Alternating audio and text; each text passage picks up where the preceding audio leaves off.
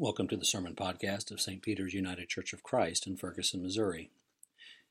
In this latest sermon, Pastor Chandler explores the radical nature of Jesus' teachings and actions, this time as revealed in his final commandment to his disciples to love one another. Listen as Pastor Patrick brings a word entitled Jesus the Radical, based in the Gospel of John, the 13th chapter, verses 31 through 35. To learn more about St. Peter's, you may find us on the web at www.stpeterschurch.org or on Facebook by searching St. Peter's UCC, Ferguson. The scripture this morning comes from John 13th chapter, verses 31 to 35. When he had gone out, Jesus said, "Now the Son of Man has been glorified, and God has been glorified in him. If God has been glorified in him, God will also glorify him in himself and will glorify him at once. Little children, I am with you only a little while longer. You will look for me, and as I said to the Jews, so now I say to you, where I am going, you cannot come. I give you a new commandment, that you love one another just as I have loved you. Also, you should love one another. By this, everyone will know that you are my disciples, if you have love for one another." May God have the blessing on the reading of his word. Amen. For those of us who have spent or do spend time in and around the church, coming to know who Jesus was and who Jesus is, taking the time to carefully read Scripture and discern Scripture, then it's not much of a surprise to discover just how controversial and radical of a person he was in relationship to first century culture. I think what takes people really by surprise is the presumed expectation of today that followers of this Jesus are called to exhibit the exact same radical behavior as their namesake.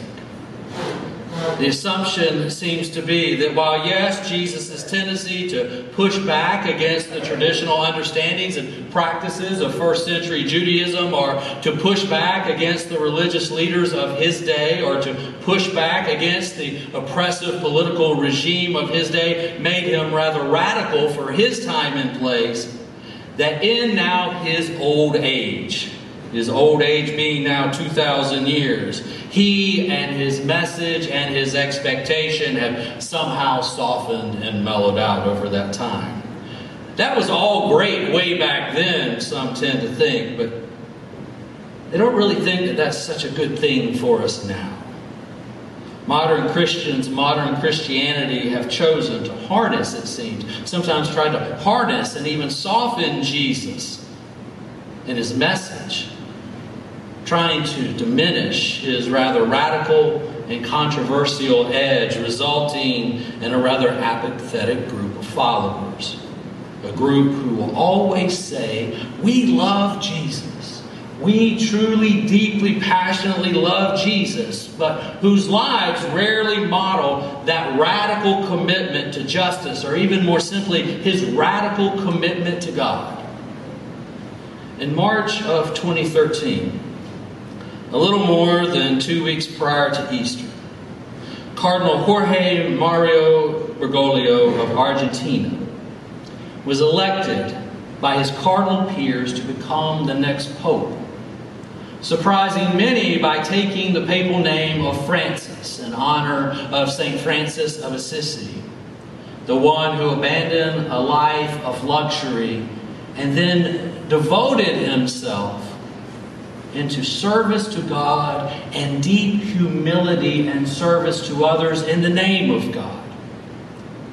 Now, 2 weeks and a day after his election as Pope, it was Holy Thursday. It was Maundy Thursday, and the day that we mostly refer to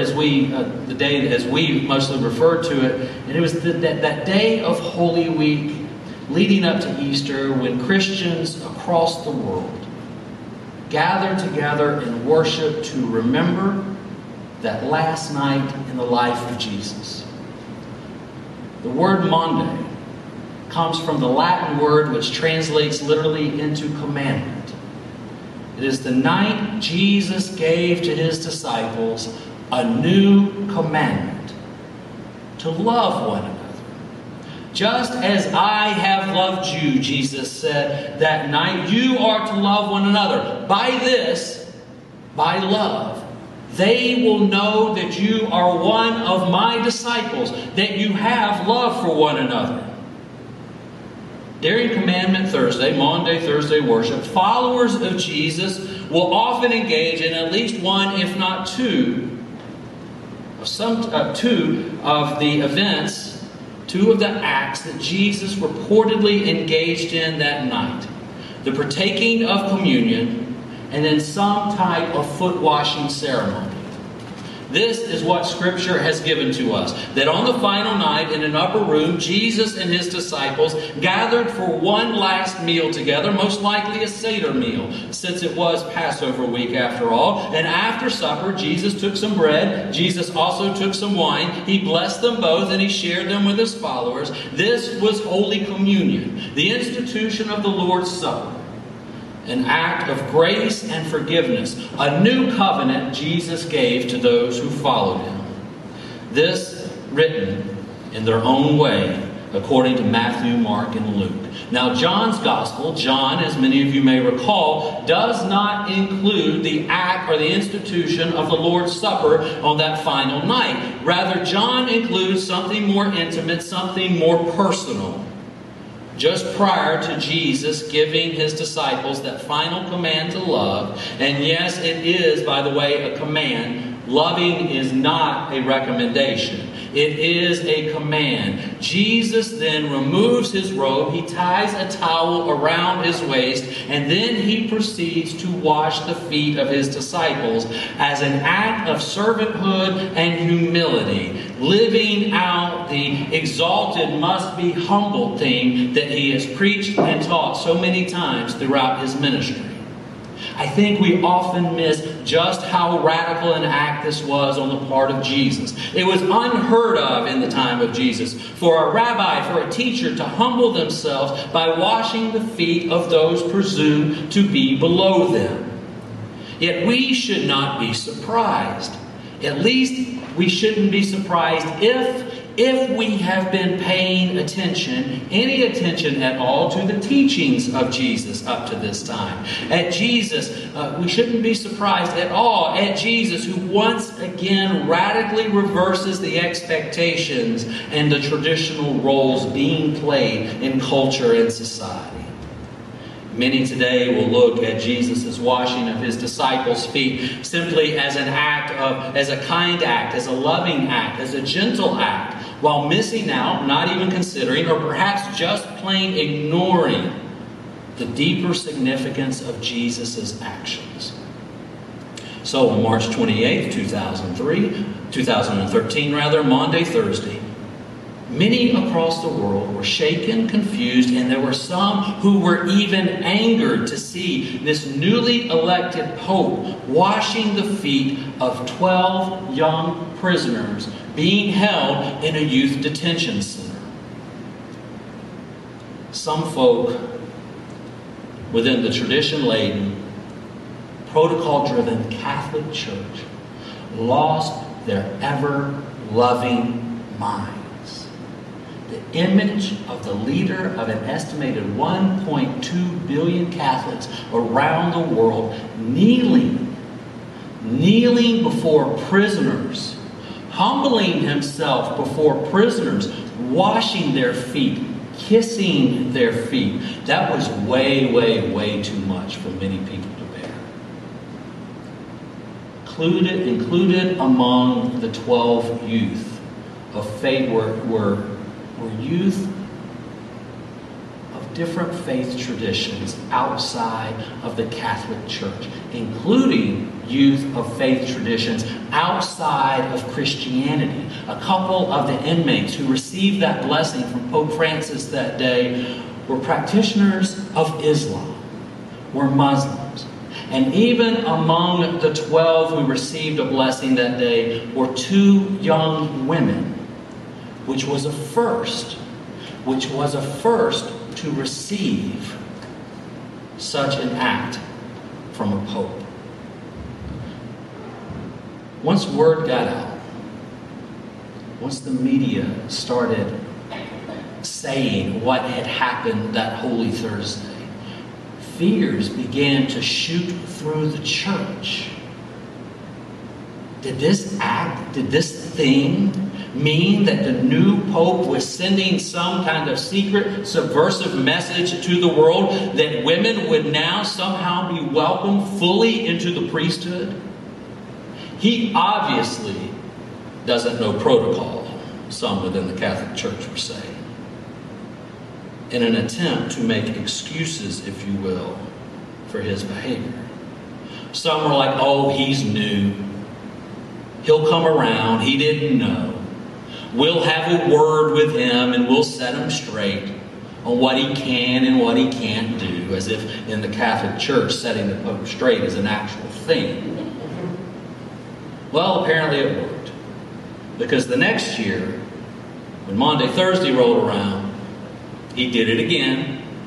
And then the next year, he did it again. And then he did it again, and he did it again, and he's done it again. Boy, they really showed him and set him straight, didn't they? Over the years, every Maundy Thursday, rather than taking the traditional prestigious place and the robes and the hat and all the smells and bells behind the communion table to preside over the Lord's table in this wonderful, just grandiose feast, Pope Francis has washed the feet of prisoners, the disabled, and even a group of Muslim refugees, the outcast, the marginalized, and the oppressed. Now, that's pretty radical behavior from a person who takes seriously the radical behaviors of the one he follows. And you don't have to like Pope Francis's politics or agree with any or all of his theology as head of the Roman Catholic Church, but you cannot deny and you cannot dismiss his commitment to following, imitating, and even embodying some of the most radical behaviors of Jesus Christ. Yet, I am convinced that the act of foot washing was neither the most radical or subversive example of Jesus that Jesus provided that night. That would come later. That would come later in his teaching to his disciples, this new teaching, this new commandment to love. There are different words for love in the New Testament, each one with a different implication. I think the assumption has been that when Jesus tells his disciples, when Jesus tells us to love one another just as he has loved them, as he has loved us, that he is speaking of the universal and all-inclusive love known as agape love, the kind of love God has for all of humanity. Yet scholars have now come to agree that is not what Jesus was speaking of that night. Rather, Jesus is speaking to and about those specifically within his community. What some refer to as in-house love, this relatively small group of close-knit followers. In what is one of the most intimate, anxious, and intense moments in the life of Jesus, he begins to speak to his disciples intimately, anxiously, and intensely. Just a few verses before our reading this morning, the NRSV the New Revised Standard Version, the NIV, the New International Version, and the King James Version all interpret Jesus as, quote, being troubled in spirit when he announces to the 12 that someone in the group, someone who has been following him closely and intimately, will soon betray him. Eugene Peterson, who translated the Message, translates it as Jesus was visibly upset. The NRCV, the New Revised Chandler Version, translates it as Jesus was ticked off.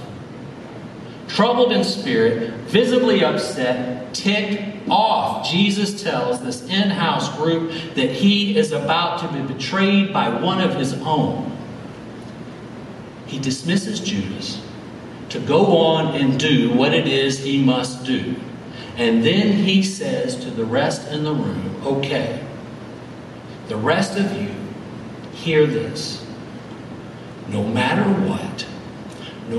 what is about to come down to the road here in the next few hours, love one another. Just as I have loved you all of these years, you are to love one another.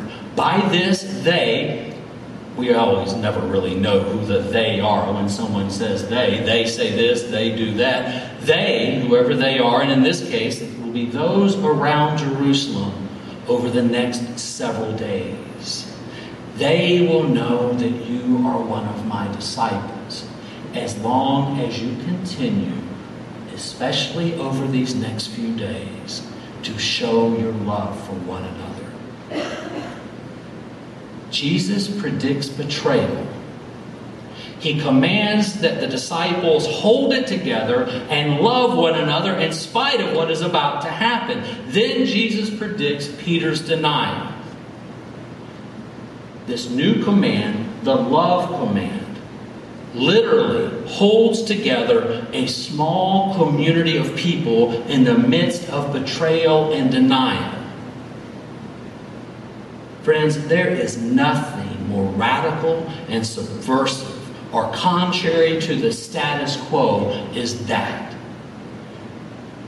Asking, expecting, no commanding that in the midst of chaos and betrayal and denial, that you be held together in and through and by love. And if you've ever spent any time in and around the church, then you know that to be true.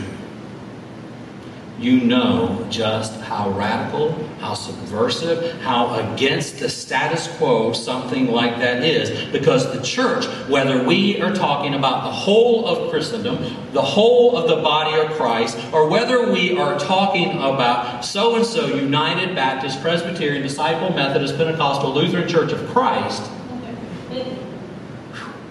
it is all too often filled with betrayal and denial. Why? Because human beings? Because we are all human. And whether we admit it or not, or want to admit it or not, human beings have this tendency to look out for ourselves, don't we? And when that happens, people can get hurt. And people can hurt others in the church. It happens. And then the they that Jesus is speaking of, the they on the outside of the church are watching and listening and waiting to see how those inside the body of Christ respond. Those on the outside of the church see what happens. And they know what often happens, because those most often hurt in the life of the church end up leaving the church. And then they talk about their experiences. While it seems strangely, oddly, sadly enough, those who are constantly harming others will end up staying. Yes, this radical and subversive Jesus is commanding his followers to love in spite of all of this. Y'all, Jesus said to his disciples, again, that's the New Revised Chandler version, y'all, some bad stuff is about to go down, but keep on loving Judas. Keep on loving Peter, even when all of this bad stuff goes down, because they are going to need your love and support. Word is going to get out really quickly around town what's about to happen. People are going to know. And then they're going to start looking at the rest of you. They're going to start looking at the rest of y'all, watching closely to see how you handle all of your business. And if you continue to love one another through it all, if you continue to love one another through all that is about to go down, all that's going to happen over the next few days, then they, everybody else on the outside, they are going to know. They're going to know that you're one of my followers. Do you know just how hard that is? Do you have any idea just how hard it is to keep on loving in the midst of chaos and hurt and denial and betrayal? Of course you do. Of course you do. You know it. I know it. Courtney knows it. Our kids know it. Members of the LGBT community, they know it. Women know it. Especially women clergy. Women clergy who report male clergy for having crossed boundaries, abused their power, in acts of emotional abuse or sexual misconduct. They know it. They know it when they report those things to the church's authorities higher up, only to be shamed for doing so, for being made to feel as less than, being made to feel as if they are the one who has done something wrong. Children know it.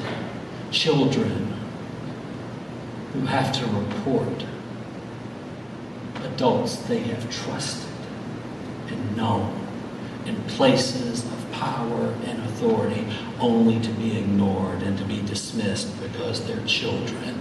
They know what it's like to be hurt in the midst of denial and betrayal. The great preacher and late mentor and friend to Courtney and me, Dr. Fred Craddock, once said, "There is no wound greater, there is no cut deeper than the cut that comes from stained glass." Meaning there's no wound deeper and there's no cut greater than the ones that come from inside the church. And sadly and tragically, Fred was right. You see, that's why Jesus' command to still love, and I don't mean love in a passive sense. I don't mean love in a permissible sense that you don't hold people accountable for abusive or unloving behaviors. Rather, we're talking about here, Jesus is talking about here, a kind of love that holds us together in a community and in a covenant in spite of the pain and the hurt. You know, it's easier to love someone or to exhibit love when the hurt and the pain is at a distance. I don't think there's anyone who is so naive enough to believe that you can just go through life without experiencing some kind of pain and hurt.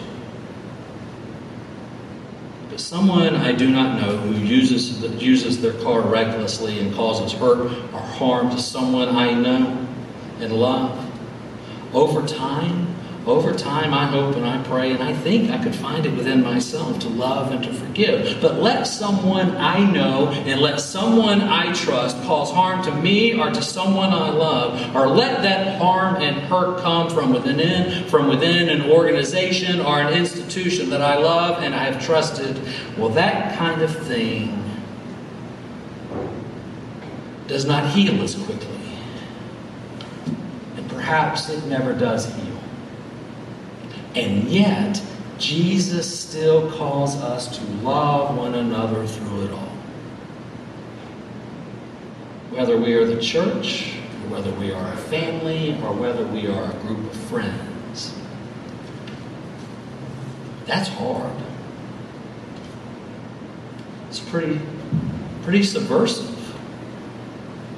It's pretty radical. Going against the status quo of how we normally live and expect others to live. It's one thing to humble yourself and strip yourself naked and wash the feet of people you do not know and will probably never see again. It is absolutely a totally different thing altogether to humble yourself, strip yourself naked, and be vulnerable and wash the feet of your friend who is about to or who has just betrayed you or denied ever knowing you. Man, that's just something else. That's something else. That's pretty radical in the way that it pushes back on common sensibilities. But then again, that's Jesus. That's the way of Jesus. And that's the way of love. Amen.